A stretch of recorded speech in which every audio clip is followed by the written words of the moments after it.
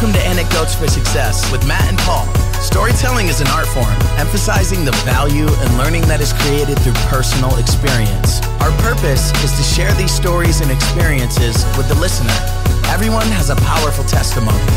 Let's use them to level up to our best life with truth, meaning, trade-offs, and perspective.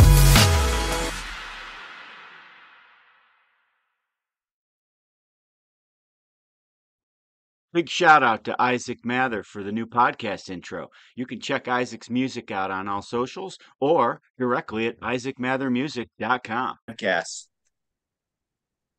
Sounds good to me. Well, because everything you say is very important, right? I think that there's definitely some open interpretation to that. Yeah.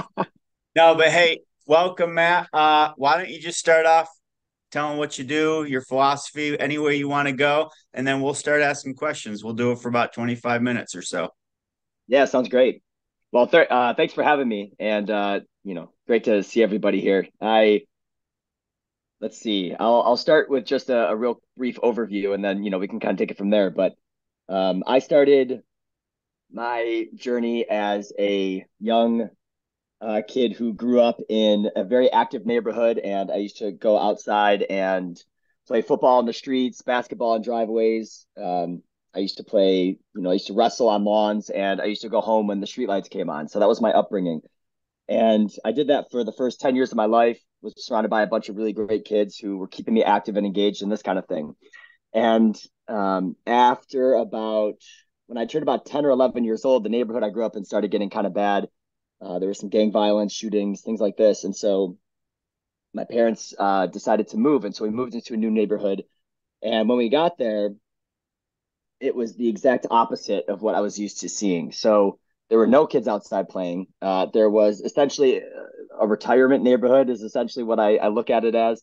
And so, everybody's just in their house, and the houses are quiet and the neighborhoods are quiet. And so literally nothing to do. So for the first time in my life at like 11 years old, I started playing video games inside, and I never played video games up until this point.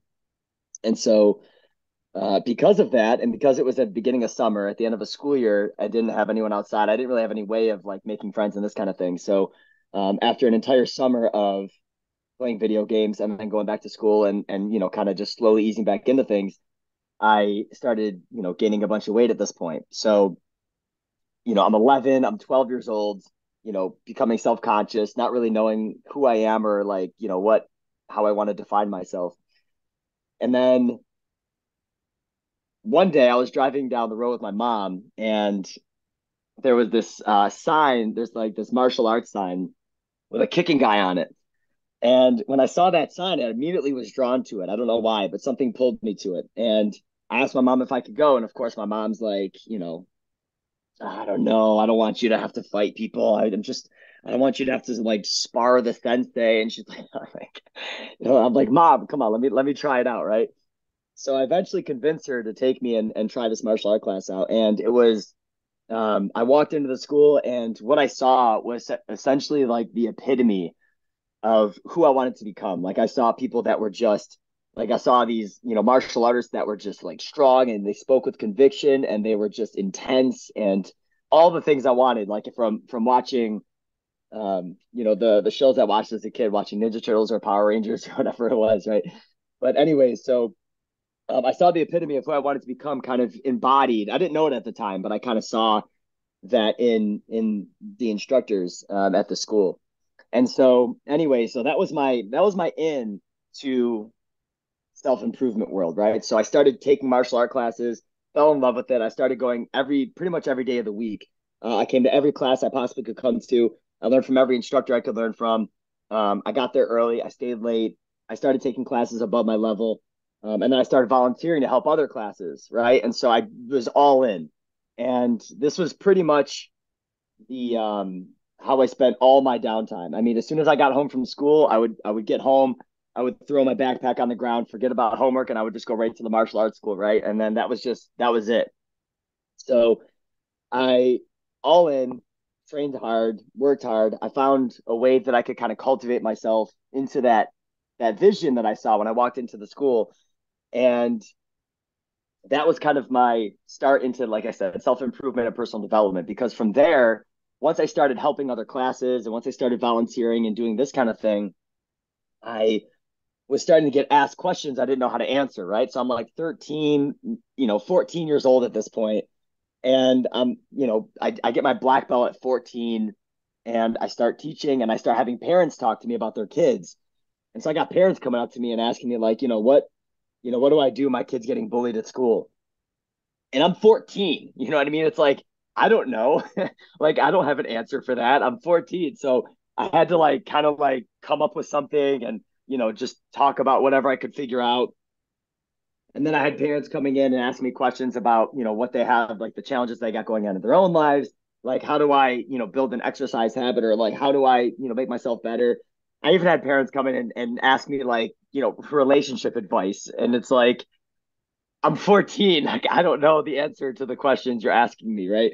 So that kind of, but I didn't like that. I didn't like not knowing what to say. So that was a spark in my mind of like, okay, I should probably figure something out. So I started, looking into other resources. I started reading, self-improvement books, and I started, kind of diving into the path of self-improvement.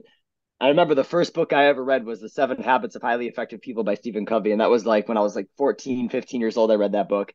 And I remember finishing that book and just like my mind was just blown. I was like, everything that could ever be said about self-improvement is in that book. And I just, because I had no other context, just blown away. And so I took a lot of those lessons and I started applying them to the classes, and I started, sharing them with the kids that I was teaching and this kind of thing, right? Some of the adult students that I met. So fast forward maybe 9 years, 10 years. And this is when I was in college. I decided to go to college, by the way, just so I could become a better martial art instructor. Again, when I say all in, I mean I was all in. So I went to school. I took I started with entrepreneurship, then I transferred and I started doing business and then psychology and philosophy and all this kind of stuff, just so I could have better concepts to teach. And then eventually what I did was I took a physical education core, right? So I went to college I took a phys ed core. I dropped every class that had to do with sports. So I dropped football, baseball, basketball, soccer, volleyball, all of it. So all the different, ways to teach these sports in schools were dropped, and I plugged in health and human performance, exercise science, philosophy, psychology. It was all just so I could become a better teacher. So that was my college experience. But in college, I also started curating my own quotes, right? So I would take quotes from different websites or from different books I read, and I would capture them, upload them, and then I would tag them and I would index them. And that was the start of a journey of building this kind of quote catalog, this quote library that's called Move Me Quotes. So Move Me Quotes, I founded in 2010. I built this website, and it was again just supposed to be like a digital library that captured resources for people, for myself primarily, that I could reference later and that they could reference. And so I built lists. I captured like short stories, and that's how I learned how to like do SEO, how to build websites, how to do marketing, all that kind of stuff. So that was where I would kind of build myself up, because one thing I learned is that as much as I uploaded to that website to share with people and to help other people with their own mindsets, it helped nobody more than it helped me, because I was the one that was capturing all of them and uploading the quotes to this website every day. And I still do upload quotes to the website. And that's where I build a lot of the things, like the digital products that I sell online, go and are housed on that website. But so that has been something that I've been building ever since, just to kind of help curate my own mindsets, help other people curate their mindsets, to help combat maybe a lot of the opposite that's being shared in today's world. So there's that. And then fast forward to January 1st of 2020. And I got to this point of saturation where, up until this point, now again, I started martial art training in 2001. I don't think I said that, but April 11th of 2001 is when I started my martial art training, all in. I was in college, 07 to 11, right? So that's that time frame. Fast forward to Move Me Quotes. That was October 10th of 2010. So on 10/10/10, that's when I started Move Me Quotes. And then fast forward to January 1st of 2020. It took me all that time to get to a point where I felt like I actually had something to say myself. I was always, dealing with imposter syndrome, this feeling like, who am I, like, to share things online? I mean, that's one of the things about running a quote website. You upload quotes from Tony Robbins and Osho and Steve Jobs and Oprah, and you upload these quotes from people, Martin Luther King. And then, it's like, what am I going to say compared to them? Right? Like, who am I to offer insight or ideas or write or elaborate on things that these guys have said? So I didn't write anything myself. I didn't share any of my own personal thoughts. I just shared quotes and other people's thoughts. But on January 1st, something happened where I just kind of had this overflowing where I was like, I feel like I want to start something, right? So what I did was I just took a quote and then I wrote 3 paragraphs of my own thoughts on that quote. And I just posted it to Facebook at the time. And I just, at the very bottom, I didn't make any announcement. I didn't say anything about it. I just put 1 out of 365, right? I was like, let me just try this. I'm not going to make a big deal out of it. Let me just see if I can do it. Did the same thing the next day, the next day, the next day. And I started writing. And I just started every day taking a quote and writing something about it. And it got to a point where, I almost felt like, again, dealing with imposter syndrome is no joke. Again, it took me 10 years after starting moving quotes to get to the point of actually being able to write something myself. But even when I started writing myself, what was interesting to me is that I almost felt like I had to convince not only other people, but myself that I could write. And so I was writing these really, really long essays. I mean, I was writing like, like 1,000 to 2,000 words a day. And I was posting them, just in addition to everything else I was doing, just because, right? There was no incentive to do this. So 1 to 2,000 word essays a day for 365 days. And sometimes they got longer than that. And it was just way too much. And it was a really hard effort, but it taught me a lot. And so at the end of this first year, 365, I kept going. And eventually I think I got to like day 400 or day 500 of writing every day when I was like, too much, can't do it anymore. So I'm just going to switch this. And so what I changed was, instead of doing these huge long essays, I gave myself a constraint. And so I told myself, I'm not going to write indefinitely for these huge long essays, because I don't think people want to read that much as I want to write that much. I think it's a double negative. So I decided to switch it, and I added the constraint, and I made myself do 280 words or less, because I figured it takes, like, that's how long it takes to, about 1 minute it takes to read about 280 words, right? Give or take. So that was my constraint. And I got that idea from Twitter, because Twitter at the time was 280 characters or less. So I was like, I'm going to do 280 words or less. And then I started doing that, and it's been a magnificent change ever since, because I've been able to sustain that, upwards of 1,200 days now that I've been writing every day. And it's just been way better, because now I have this blog, right? And on this blog, I write these 280 word or less essays. And I've been sharing it for that long. And what happened is, because I've been doing that, and because I've been finding my voice and I've been capturing these ideas, I've been able to curate them into digital products, like I said before.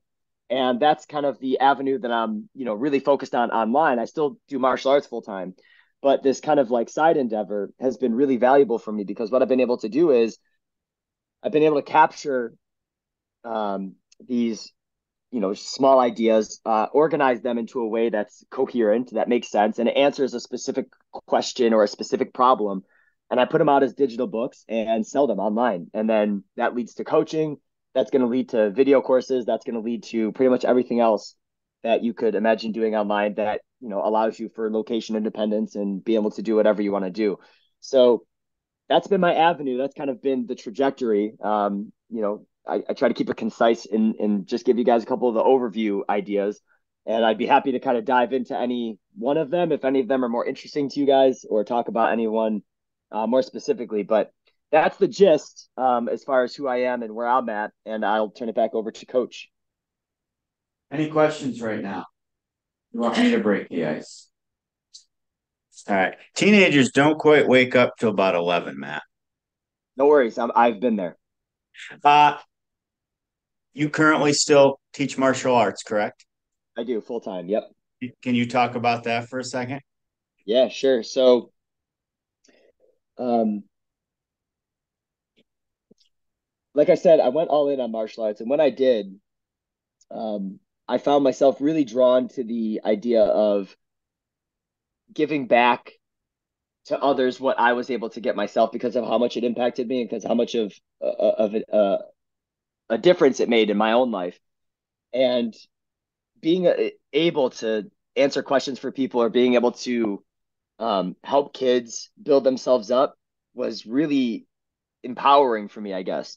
Um, so my typical day, if I was going to give you a day in the life, um, right after this conversation, I'm going to be going into the school. I usually do about 2 hours in the mornings, and that's the time when I'll make class plans. I'll, draw out curriculum maps. I'll contact students, send out emails, do some basic marketing stuff, follow up with anybody who needs follow up. It's just kind of administrative stuff in the daytime.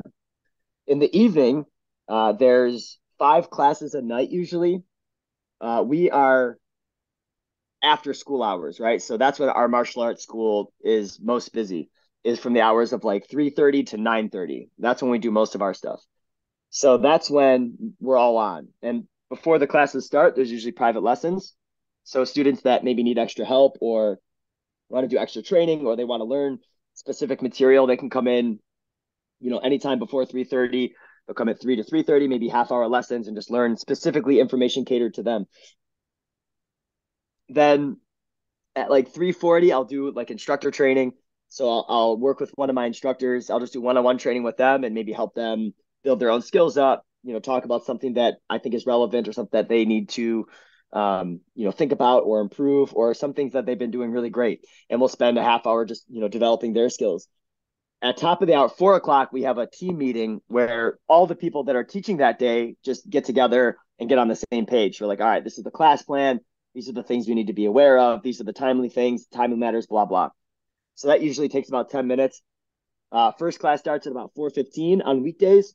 And then it's just 45-minute classes. So it's like, first class, second class, third class, fourth class.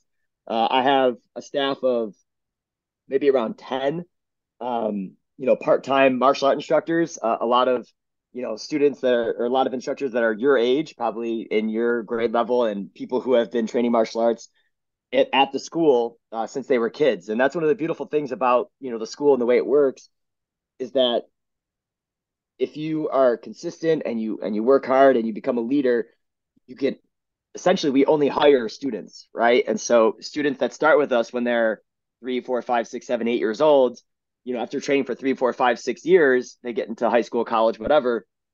And then that's when we look to hire. And we only hire students because the students are the ones who know our curriculum best, and who better to pay that curriculum for than them. So, a lot of my staff are students that are your age, and they're the ones who do a lot of the teaching for the lower rank classes, right? So I'll give them a curriculum. We do the staff training.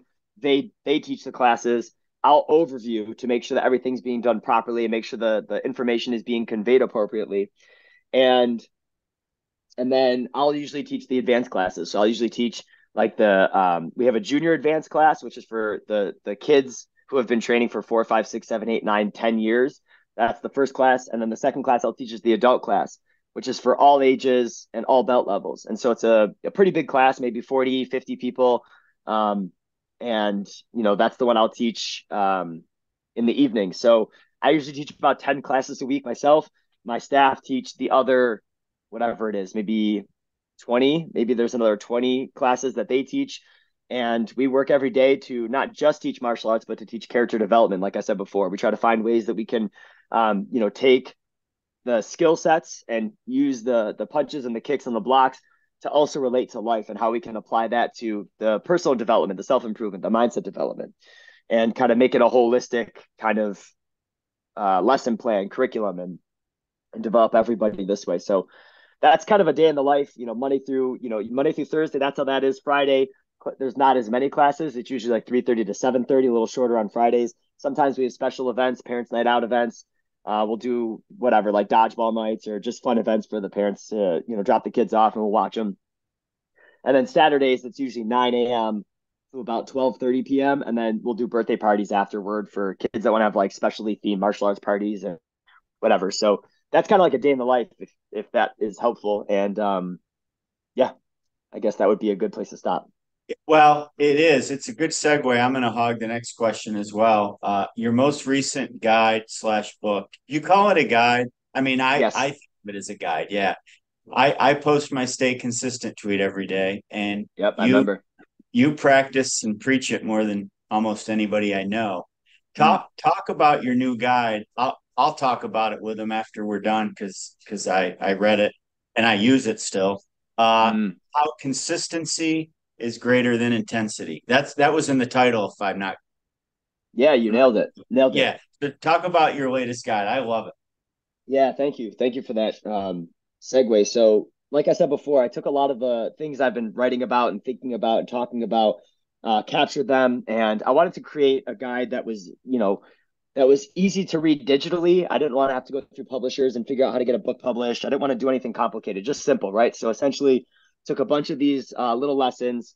I made them fit onto one page, and then coupled it with an image. And I had a friend of mine was doing a lot of the digital artwork. So if you imagine a page, and then there's an image on one side and a meditation on the other side. And it's about 280 words. It's pretty short. It's a short one-page meditation. At the bottom, there's a challenge that coincides with the meditation to kind of give you an application strategy. So the idea with this guide that Coach was just talking about is how important consistency is, right? And in today's world, in the modern world, there's a big emphasis on hustle, right? And hustle culture and doing it faster and stronger and this kind of thing. But one of the thought processes that I'm trying to convey in this guide is that if you want to go far, it's not about going fast, right? Fast is how you go short, right? But if you want to go far, you want to go slower. I recently was challenged to do an ultra marathon. I was at Burning Man. I don't know if you guys know what Burning Man is, but I was there and I was with a group of people, and I was having a conversation with one of the guys there, and he said, I was kind of just casually getting to know him and asking him, I was like, so what do you got planned for tomorrow? Any, anything fun planned, whatever. And he said, oh yeah, I'm doing the ultra. And I was like, the ultra, you're doing the ultra marathon at Burning Man? And he's like, yeah, I'm just gonna, do the ultra and, whatever. And I was like, how far is that? And he said 50K. And I said, how far is 50K? He said 31 miles about. And I was like, I've done a marathon before, but I couldn't do anything more than a marathon. That sounds pretty ridiculous. I remember how tired and exhausted I was at the end of the marathon. I was dead. And I was pretty much arguing for my own limitations. And he was so relaxed about all of my counterpoints, right? He was just kind of like, yeah, but the ultra is only a few miles more. Like, a marathon's 26, the ultra is 31. Like, it's just a few miles more. And so I was like, yeah, but I didn't train for this. Like I didn't get ready for this ultra marathon. And he's like, yeah, well, you don't have to finish it. You could do what you can, just see what you can make happen. And I was like, yeah, but I don't have the right shoes. Like, I'm not really. And he was like, well, you just do what you can, and there's no big deal. I'll help you and blah, blah. So I was like, all right, whatever, I'll try it.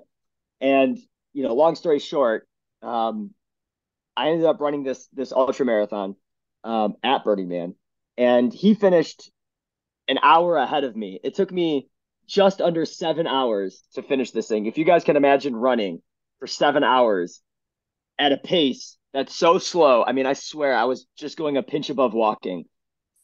But the thing about it is that I finished, right? I got past that finish line. And I got there not because I was running fast, because I'm telling you right now, if I started out fast or a sprint, I wouldn't have finished. There's no way. There's zero chance I would have finished that. Like, I mean, I was like power walking. Like, I mean, that's the speed I was going at because it was 31 miles. I mean, it's no joke. So the analogy here is that it's the same with life, right? A lot of us are told that we have to do things really hard, really fast. We have to be really strong about it. But I have so many things in my life where the opposite is true. Like, it's actually about doing it a little bit slower, a little bit lighter, and it's more about showing up and getting the thing regimented into your routine so that you can stay consistent with it long enough so that you can build it to become a subconscious thought process so that then it carries you forward. When I think about my exercise routine, I'm not waking up and I'm not doing like intense CrossFit workouts. It's not what I do. Like, when I wake up, when I do my workout in the morning, like I just did, I'm thinking about, getting just maybe a little bit more than I did last time. So I'll have like 3 lifting sessions with a little bit of a break in between. It's not super intense. It's more just about getting a good pump. I'll have 2 or 3 stretching sessions. I'll play basketball 2, 3 times a week in addition to all my martial art training. And, I try to find ways that I can make it enjoyable. I can sustain it for longer periods of time. I can get used to showing up. And I can make it something that the process is taken into consideration. A lot of people ignore the process and think about the end destination. If you think too much about the end, you forget about the means, you become miserable. You start really doing things that make you, just resent the practice. And it's not a good long-term strategy. And as coach will tell you, I mean, some of the best things that you can accomplish in life come from sustained efforts, right? Small sustained efforts over long periods of time. And so that's essentially what this guide tries to do. It's 30 meditations. There's 15 meditations that talk about getting your mindset right. And then there's 15 meditations that talk about how you can adopt the right strategies and how you can actually apply this with the right, movements in life. And that's the idea. That's the idea with the guide. And the idea from this point is to create similar guides that answer similar questions, but can help people, develop themselves in better ways for whatever it is they're trying to accomplish in their lives. That's awesome. I'm a fan and a believer. And like I said, I have it pulled up on the screen. I'm going to show the students the guide when we're done, not to waste any. Yeah, for sure. But I've got to backpedal for a minute. I've heard about Burning Man forever because I have family in Reno. And I've seen. Okay. So you know all about it then. Yeah. Yeah, they used to my cousins has his pilot's license and they used to fly a small plane and I guess they make a runway there. So They do. tell the kids about that. It's basically a desert that they turn into a city with thousands of people, right? Mm-hmm. Yeah. So Burning Man is super interesting. So it's not a festival, which is what a lot of people think it is. Like it's not like a Coachella or like a Tomorrowland or anything like that. It's almost like a temporary experiment in societal living. So if you imagine, people coming together and, essentially building this place to live for a week in the middle of the desert that kind of operates on its own kind of principles so that you can experiment with this unique way of kind of existing, right? And so essentially the way it works now in today's like age, because of how much time Burning Man has had to establish itself. Imagine 70,000 people meeting up into the middle of this kind of desert, building a city, right? Because 70,000 people is no joke. I mean, that's big. And then they take a week to build a city. Then the 70,000 people enjoy the city for a week. And then they take it all down. And then they get rid of everything so that there's no trace left. Now, when you're in the city itself, like the guiding principles, I actually have them right here. I was writing about them. But the principles that Burning Man operates under is one is radical inclusion. So they welcome everybody, right? So you don't have to be any kind of special person. You don't have to be any kind of whatever. Everybody's welcome to join. Gifting. This is interesting. So there's no monetary exchange. There's no money. There's no buying anything. The only thing they sell actually is ice, because ice in the middle of the desert is super necessary, right? So the only thing they sell is ice, but you can't buy anything else. You don't barter either. Everybody comes to the desert, brings a little bit more than they need, and everybody just gives everything away. Like everything that they have that's extra away to help other people. So they set tents up, they set camps up, and these camps will feature different things. Some people will give away free classes. Some people will give away free drinks or free like saunas or free, like there's just so many, like 70,000 people giving away stuff for free that you just get to go around and enjoy. Decommodization, right? So there's no branding, there's no celebritydom, there's no hierarchies. When people come in, they kind of like they want to like you to cover up the brands or like disguise the brands. So people will drive U-Hauls in, and the U-Hauls are like taped up to say other things like U-Mall or something like this, so that it's like completely rebranded, so that there's no commodization. Radical self-reliance. You have to be able to, survive in the desert by yourself without any gifts or help from other people. So you have to kind of like learn how to flex that muscle. Radical self-expression. You can dress and do whatever you want as far as like self-expression or what you want to wear. Communal effort. So it's about, building something together. Civic responsibility, leaving no trace. Participation and immediacy. It's about, being in the moment and enjoying this kind of like environment and this opportunity that otherwise, doesn't really exist in a lot of the, modern world. So it's a super interesting experience. It could be whatever you want it to be. Like because there's so many people there. There's a ton of great like shows, like a lot of EDM stuff. There's a ton of great like kind of meditative, self-restorative practice stuff. So if you're looking to do like a personal kind of renewal, you can go in and you can do like yoga, meditation. You can do different like retreat style stuff, but you can also do the EDM scene, the dancing party scene. You can go and have a great time in that front. You can just meet a bunch of people. You can go to different camps and just mingle and kind of there's a whole bunch of like little mini bars that they're just giving away free stuff, and it's just crazy. It's just such a unique and interesting experience. There's nothing like it, and it's such a great way to meet people. So I guess that's a Burning Man gist, and it's a really, yeah, I'll just leave it at that. What was the mud as bad as they said it was in the news? At the time, yes, but the because okay, so it's not really a desert, it's a lake bed. So it's not sand, it's like an alkaline dust. And because it's an alkaline dust and it's a lake bed, when the rain hit, the rain doesn't go through. It kind of sits on top, and then it just mixes with this kind of alkaline dust, and it turns into almost like a cement mix. And so if you can imagine stepping in cement mix, that's what it felt like. So you're walking around in your shoes and there's like 10 pounds of just crap, like mud stuck to your feet. And so people were trying to leave, and imagine cars driving in cement mix. That's why it was kind of like a big deal at the time. However, the rain happened like 2 days before the event ended, right? And so 70,000 people were not stranded in the desert, right? The only people that were stranded were the ones that were trying to leave before the event ended. So that was like less than 5%, right, of the people. And the people that tried to leave definitely got stuck and they caused problems, right? Just because of how bad that situation was.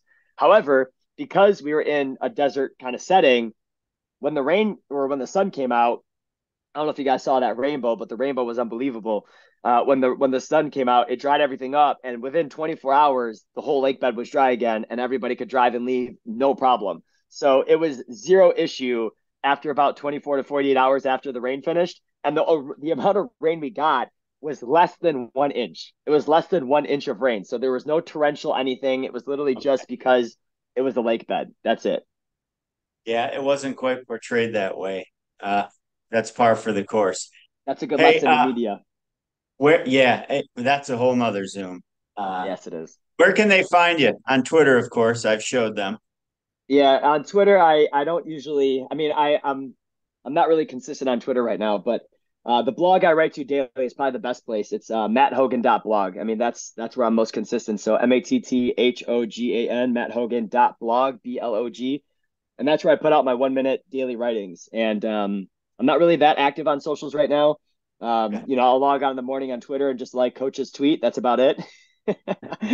And then I'll check on just what a few other people are doing.